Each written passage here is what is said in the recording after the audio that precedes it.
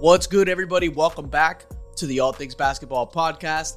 Coming up on this episode, we got Kings vs. Warriors Game 7, which was not only a historic career Steph Curry game, it was also a record-setting moment in NBA playoff history. Steph officially holds the record for most points in a Game 7, and it came with the most important part of this achievement, which was in a win. I'm going to quickly go through my thoughts on Heat vs. Knicks Game 1 at MSG. I'm also going to be talking about the Denver Nuggets. Start the series with a dominant win at home against the Phoenix Suns. Celtics versus the Sixers starts tonight at 7:30 Eastern Time on TNT. And lastly, I'm going to be previewing this highly anticipated Warriors-Lakers Round 2 series that starts tomorrow, which is Tuesday night. But I'm going to start this with the last game of the first round, which was the incredible Warriors vs. Kings Game 7 at Sacramento. As I stated, I picked the Warriors to win Game 7, trusting in the experience of Steph, Looney, Draymond, Steve Kerr, and just the Warriors as a whole, just being there before. And this was a game that so quickly looked to me like it was going to be Steph versus the world, similar to that Jimmy Butler Game 5 versus Milwaukee, but also looking like it could come in a loss because of how poorly everyone else besides Steph and Looney played on offense. Klay, he couldn't get any shots to fall. Wiggins looked solid on defense, but he also couldn't get anything to fall. Jordan Poole, he was terrible in this game. Virtually nobody showed up but Steph and Looney on offense, which was a horrible sign because it had me thinking, okay, how much longer can Steph be this amazing? Because it's looking like he's going to have to be this amazing all game long. And not only did he do it for the entire game, he scored more as the game progressed. 10 points in the first quarter, another 10 in the second quarter, 14 in the third. The fourth quarter comes around, and at this point, Steph realized, I just got to finish this game on my own terms. He goes off for another 16 in the fourth quarter to total him at 50 points on 20 for 38 from the field, 7 for 18 from the three, and he only had one turnover in the entire game. And side note that I can't let escape me is Kevon Looney was a rebounding machine in this series, especially in this game also. Just every rebound he grabbed, it took a piece of the Kings' soul, just bit by bit. Absolutely demoralizing rebounds because they get kicked back out or obviously just tip-ins, right? Putbacks, right? But they got kicked back out at times, and Steph just gets another chance, right? During a hot game like that, just super demoralizing. And it was really a game that looked like was going to go down to the wire for a bit, but then quickly felt like a wrap. Once it got to the midpoint of the fourth quarter, even the beginning of the fourth quarter, you could say this game was a wrap. I mean, look at what the Warriors did offensively outside of Steph and Looney. You get Wiggins, 5 for 16 from the field, 1 for 5 from 3, no show on offense. You get Klay Thompson. He was not shy in this game, but he could not make shots. 4 for 19 from the field, 2 for 10 from 3. You get Jordan Poole, 3 for 9, 2 for 6 from 3. You get Draymond, 3 for 7, 1 for 4 from 3. And I got some texts during the first quarter of the game about how this was Steph versus the Kings. And I had a friend of mine on FaceTime. We were actually FaceTiming with a couple of people at the same time, just for a few minutes of the game, and basically saying the same thing, that it was Steph versus the Kings. And it was literally Steph and Looney versus the Kings on offense. Looney grabbing board after board after board, and Steph knocking down shot after shot. He was ridiculous in this game, finishing at the rim, floaters, mid-range jumpers, deep threes, contested threes, anything you can think of, he did. I mean, this was Steph Curry's best game in the playoffs, and it came at a Game 7 at Sacramento. You got people online saying he's the greatest point guard ever. You hear that about Stephen A. Smith after the game and things like that. I mean, I don't know where he lies on the totem pole, but this game was just, I mean, it was peak Steph Curry. It was insanity, and congrats to the Kings making it this far against the defending champs, winning at Chase Center, right? Pushing this series to 7 games, right? It was an awesome Cinderella story for the team. They locked in the 3rd seed in the West. They recorded the highest offensive rating in NBA history with 119.4. They got their coach of the year with Mike Brown.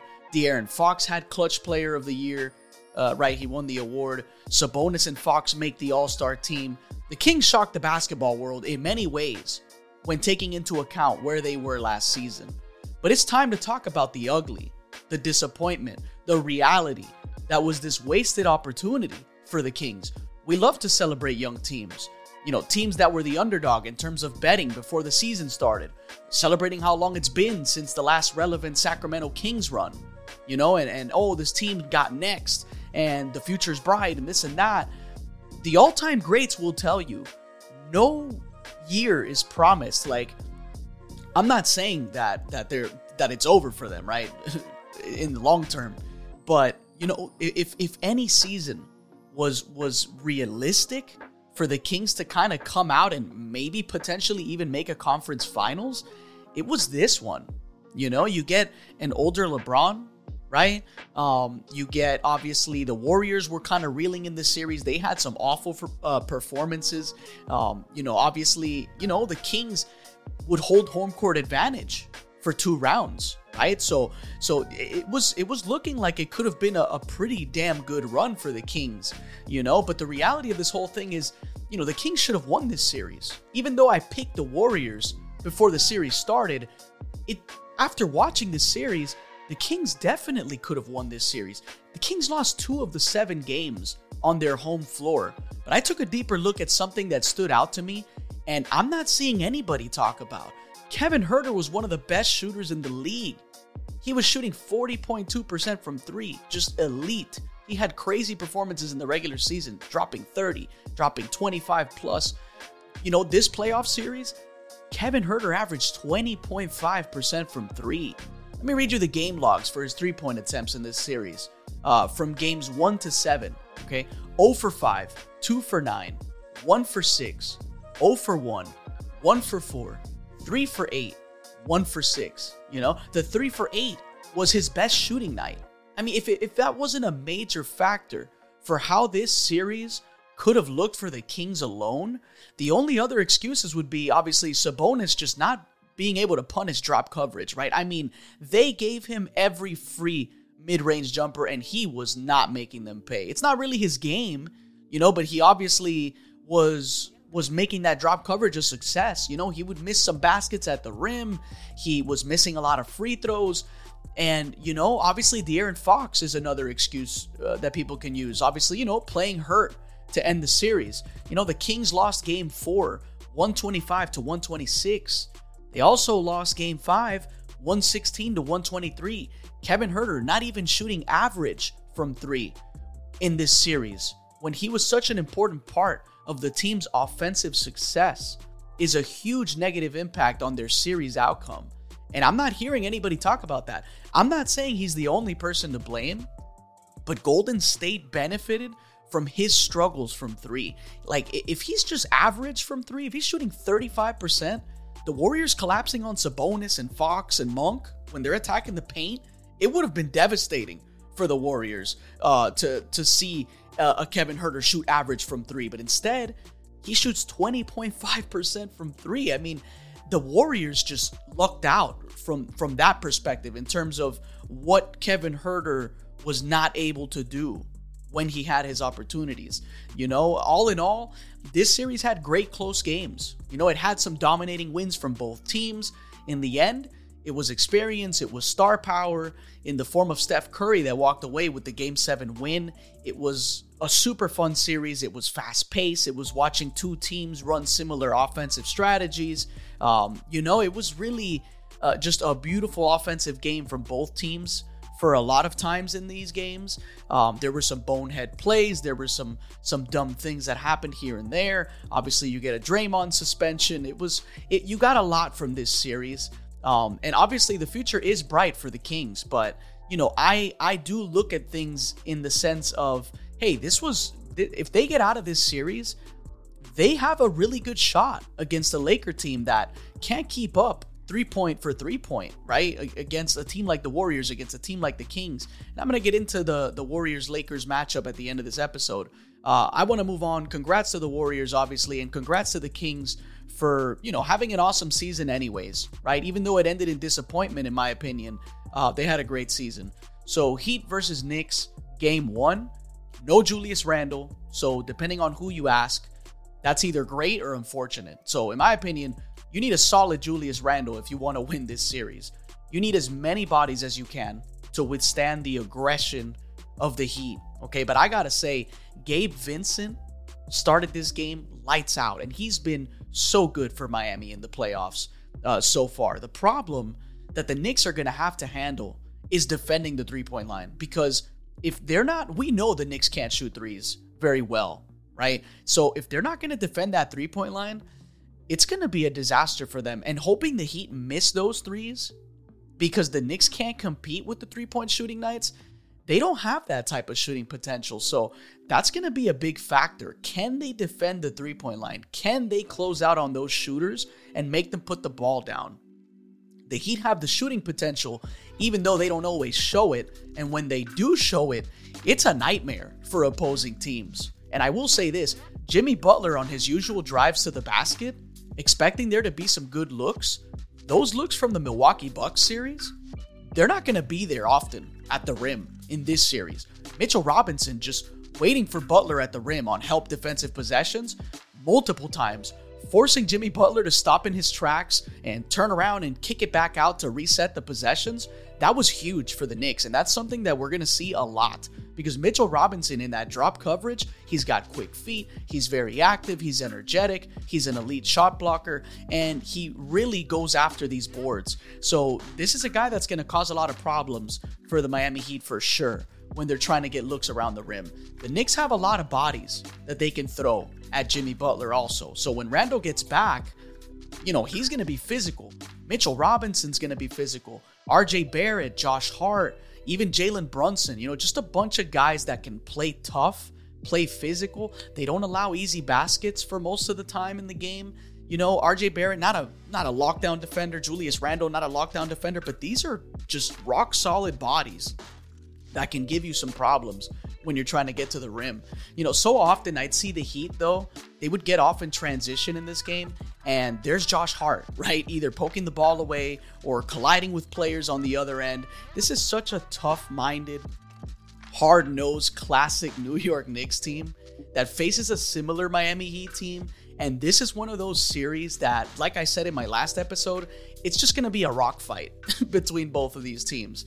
Now, for the Heat's big win at MSG, I'm looking at guys that have to show up eventually if they want to come out of this one alive. You look at Duncan Robinson, 0 for 5 from 3, 0 points in this game. And the shots he took, some of them looked rushed. The other ones just unluckily wouldn't fall. You have Caleb Martin, 3 for 8 from the field, 1 for 5 from 3. Definitely has to do better on that front. Bam Adebayo was fine. But for me, he can't be fine. He has to be great, in my opinion. He has to be more aggressive. This was a good numbers game for him. From the field, you're looking at some rebounds. The points are there, but I need more from Bam.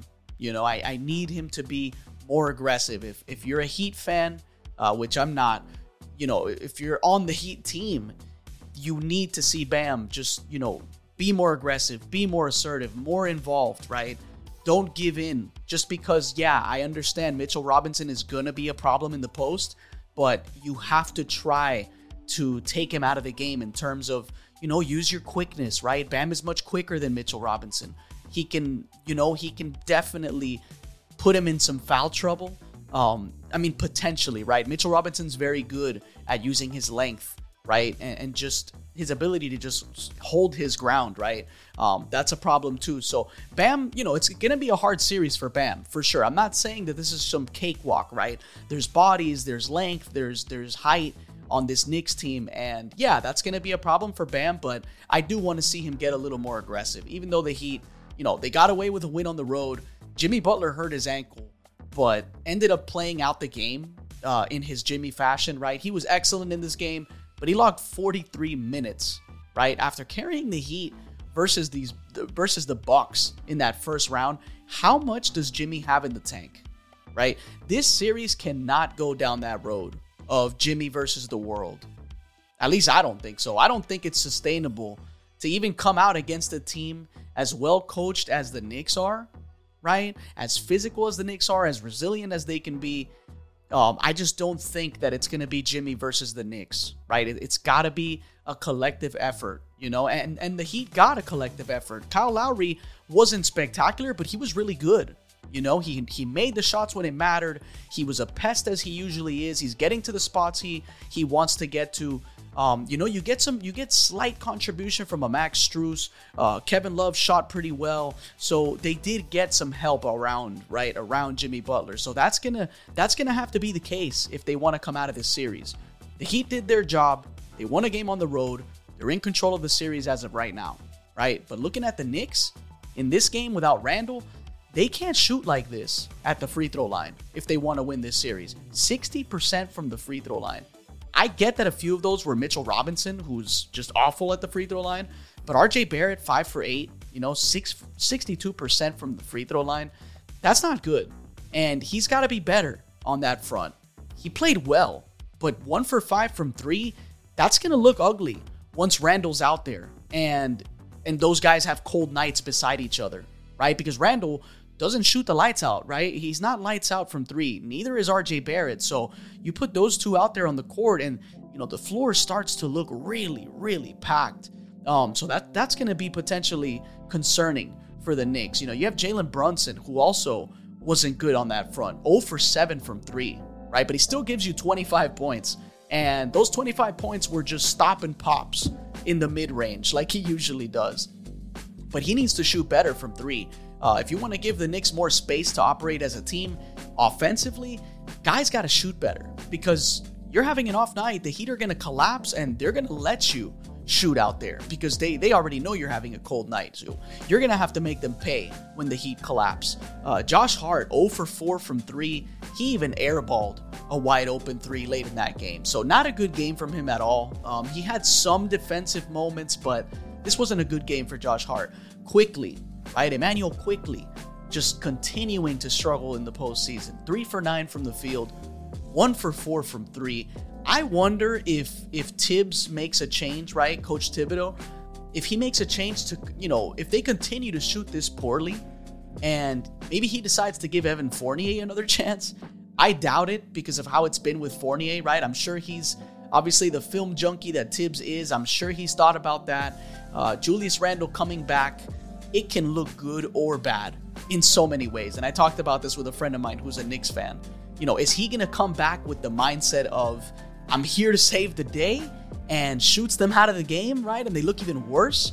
Or is he just going to get in this next game, stay aggressive, but not to the detriment of his own team, right? Because Randle is necessary for this Knicks team. He gives them second chance points. He puts opposing teams in foul trouble. If he's having a great night, he's incredibly hard to stop. And the Knicks become even more dangerous around him because teams just have to kind of help each other because he is a freight train getting to the rim. Even if he can only go left, when he's on, it's difficult to stop. I also have questions about Jimmy Butler's ankle going into game 2, but I think the Knicks, with or without Randle, I think, some adjustments are going to be made. I think they play much better than they did in game 1. They've had a really ugly postseason so far. So I'm going to still say Knicks take game 2, and we're looking at the game 3 in Miami, teams tied up 1-1. I want to move on to Denver Nuggets versus the Suns, game 1, which was on Saturday. And I didn't preview this series on the last episode, so I'm going to preview it along with also giving my thoughts on what I just saw in game 1. This is a series that could easily go 7 games, or it could also be a 5-game Nuggets win, depending on some important things. Game 1 showed us what a peak Nuggets team looks like in the playoffs. It's Jokic drawing doubles, kicking it out to guys, knocking down their shots. It's Aaron Gordon getting up and down the floor, finding second chance points, making his shots, staying aggressive. It's Bruce Brown being a pest defensively, but also staying effective on offense, not standing around. It's Michael Porter Jr.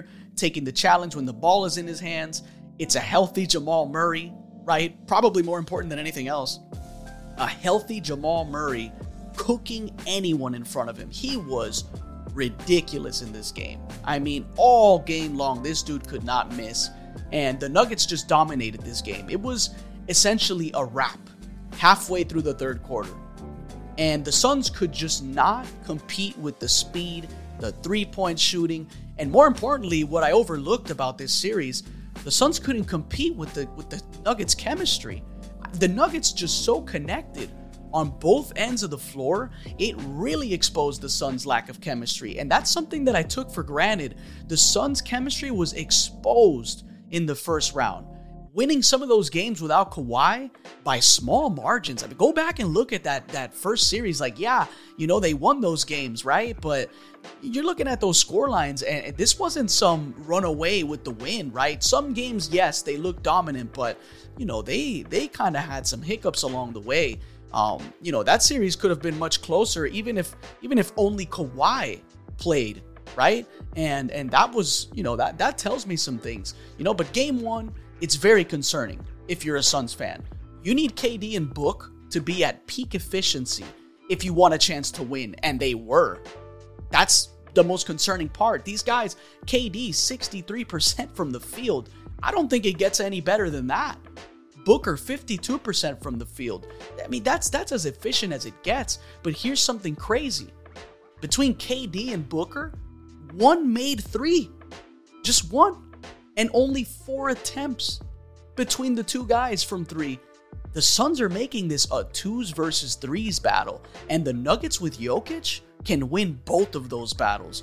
Jokic is able to get the easiest looks at the rim with his great post-scoring ability. And he's also going to find the best looks for his teammates.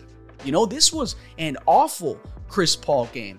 1 for 5 from 3, not impactful whatsoever. He makes a couple of mid-range jumpers, but it's like, it's kind of like they're holding on by a thread, right? They're already kind of getting blown out. You get Torrey Craig, kind of comes back to earth after an amazing first round. Maybe he steps up along the way. It could have just been a bad game, but you have Josh Okogie, 2 points in this game. I couldn't even tell you what DeAndre Ayton did in this game because it felt like he wasn't even playing. There was a clip that went viral on social media of DeAndre Ayton just standing behind the rim out of bounds during a play. And Jokic is there just grabbing rebound after rebound, and he's just standing there watching it happen. I can't tell you how many times I've bashed DeAndre Ayton on this podcast, and it's not going to stop. Ayton has to prove that he's worth his contract. He talked so much about not being appreciated, about not being rewarded for his play. He has all the tools to be a great player, but he just doesn't ever look like he knows what he's doing. Like, he doesn't look like he knows what he should be doing. He just looks lost 9 times out of 10. Like, the points he grabs are either tip-ins, like putbacks, or he just finds himself on an island, and it's like everyone's just watching him, waiting for him to do something, so he just throws some BS up there in the air. I'm not saying the Suns have to chuck threes, but if they're not going to defend the three-point line, and then you're also going to shoot 7 for 23 from 3 and hope you survive off of mid-range jumpers, that's not going to happen. The Nuggets are deep. They can shoot, they can defend, and I was saying Jokic would get cooked in mid-range defense because he's a drop coverage center, and he's going up against 3 drop coverage assassins. But when the threes are falling for Denver and Suns respond with mid-range jumpers, and they also won't defend collectively, this could be a wrap for Phoenix. All in all, it's just one game. It's at Denver. We know the altitude is also a factor that people aren't talking about. It is a factor. Go and do some research. You can go on YouTube, find all that out. It is a factor. The altitude does bother, but players get used to it after a game. Coaches make adjustments, of course. So I can't wait to see what Game 2 looks like. And it's happening tonight at 10 o'clock Eastern Time on TNT. I want to move on to Warriors versus Lakers. Quick thoughts, as I want to end this episode as quickly as I can to keep this one short. The Warriors have basically no other shot but to be lights out from 3. Okay, it's their only chance to win this series, and they can very well do it. They were number 1 in pace in the regular season, so they can also rely on their speed. But the Lakers aren't far from that pace. The Lakers were 7th in pace this season. So the Lakers have the size, they have the depth, they have the defense to make this a tough series for the Warriors. The only thing the Lakers don't have in their favor, besides like reliable three-point shooting, is home court advantage. The Warriors have home court advantage, and that's going to be a big help. You know, I'm so surprised that it's the second round, and I'm picking the Lakers to win another series. But I just value their size, their depth, their defense against streaky three-point shooting, no matter how elite the Warriors can be at times. I have the Lakers in 6, only because I don't think I can pick them in 7 to win at Chase Center. You know, I'd have to see how the series plays out to make that decision if it does go 7. And I'm all for this series. You know, it's LeBron versus Steph again. And this time, one guy is going to be able to eliminate the other in a non-championship game. So this is all like just new territory, but like almost like just a revisiting of this rivalry that we've seen time and time again in the finals. It's going to be awesome. It's going to be fun. It's going to be just exciting. I'm comfortably picking the Lakers because, like I said, I think the Lakers just have a lot more on their side in terms of the advantages of the game. Like, the Warriors can outshoot you, but man, they're gonna have to shoot so perfect. I mean, they have to be damn near perfect on offense. And these Warriors, they turn the ball over, they take bad shots. It can be really ugly for this team. You know, Kevon Looney's going to have to be huge, right? He's been huge, and people are saying, "Oh yeah, you know, he's going to be a rebound menace for the Lakers." I'm thinking, remember, he was going up against Domantas Sabonis. Yes, Domantas Sabonis led the league in rebounds, so I understand that. But in a playoff series, you know, where it's bang bang and you're seeing this guy night in and night out and you're boxing out every play, Kevon Looney plays very tough, and yes, he is a rebound machine. But I think it's a different story when you're going up against the length of the Lakers. Lastly, we're going to have a fun series as well, hopefully assuming everyone is healthy. 7:30 Eastern time tonight. It's the Celtics versus the Sixers. Celtics have the defense. They have the energy. They have the ability to create an isolation over and over again in a reliable way. You know, the Celtics have the depth. And what they don't have going against Embiid, obviously, is size. The Sixers have a big size advantage with Embiid on their side, but I don't think that this is going to end well for the Sixers. A team that doesn't like to play games against grimy, gritty teams. That first round series versus the Nets was a sweep, but it was a tough sweep for the Sixers in terms of minute to minute, right? Not like the end result. Like, you know, obviously they cleaned up the game down the stretch, but that was a tough sweep for them, I think so. The Celtics, they can't fall into that trap of Jaylen Brown and Tatum, you know, isolation basketball. It's not their best version of basketball. These dudes have to be at their peak in terms of ball movement, finding, you know, the good shot that finds the better shot, driving and kicking, high energy, staying locked in for 48 minutes. You know, that's going to be peak Celtics. And the Sixers are not a team that can play transition defense. They're one of the worst teams in transition defense. And that's going to hurt them on those plays. You know, the ones where Embiid doesn't get a foul call or he misses near the rim and he's jogging back while the Celtics are playing potentially 5-on-3 because Harden is also going to take his time running back on defense. I think this can be a nightmare series for Boston if it's played at a slow pace because Embiid can control that tempo pretty damn well, and he's going to cause a lot of problems on the interior for those Celtics. But I think it's a bigger nightmare for the Sixers, you know, trying to stop the bleeding when Boston goes on their crazy runs. And not only that, but when they're turning defense into offense, there could be some blowouts in this series. I don't know if Embiid's playing tonight, but either way, I have the Celtics in 6. I don't think we're going to see a 7-game series here, even though a lot of people are thinking it's going to go 7. I just think the Celtics are the far better team, and that's going to be my pick for that. But that's going to do it for this episode. This is the All Things Basketball Podcast. I'm your host, Vic Lopez, as always, and I'll catch you guys on the next one.